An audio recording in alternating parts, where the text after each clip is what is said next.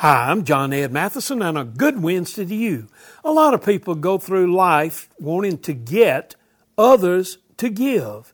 Alan Naaman always lived very frugally. He drove old cars and sometimes had his shoes held together by duct tape.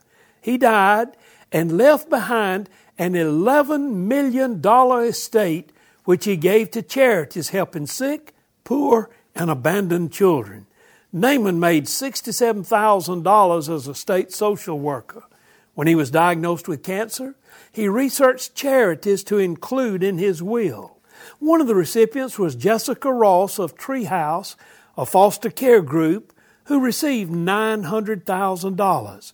She said, "What a generous, loving man." How much money we make is not merely as important as what we do with the money we make. Each of us has a choice today. You can be a getter or a giver.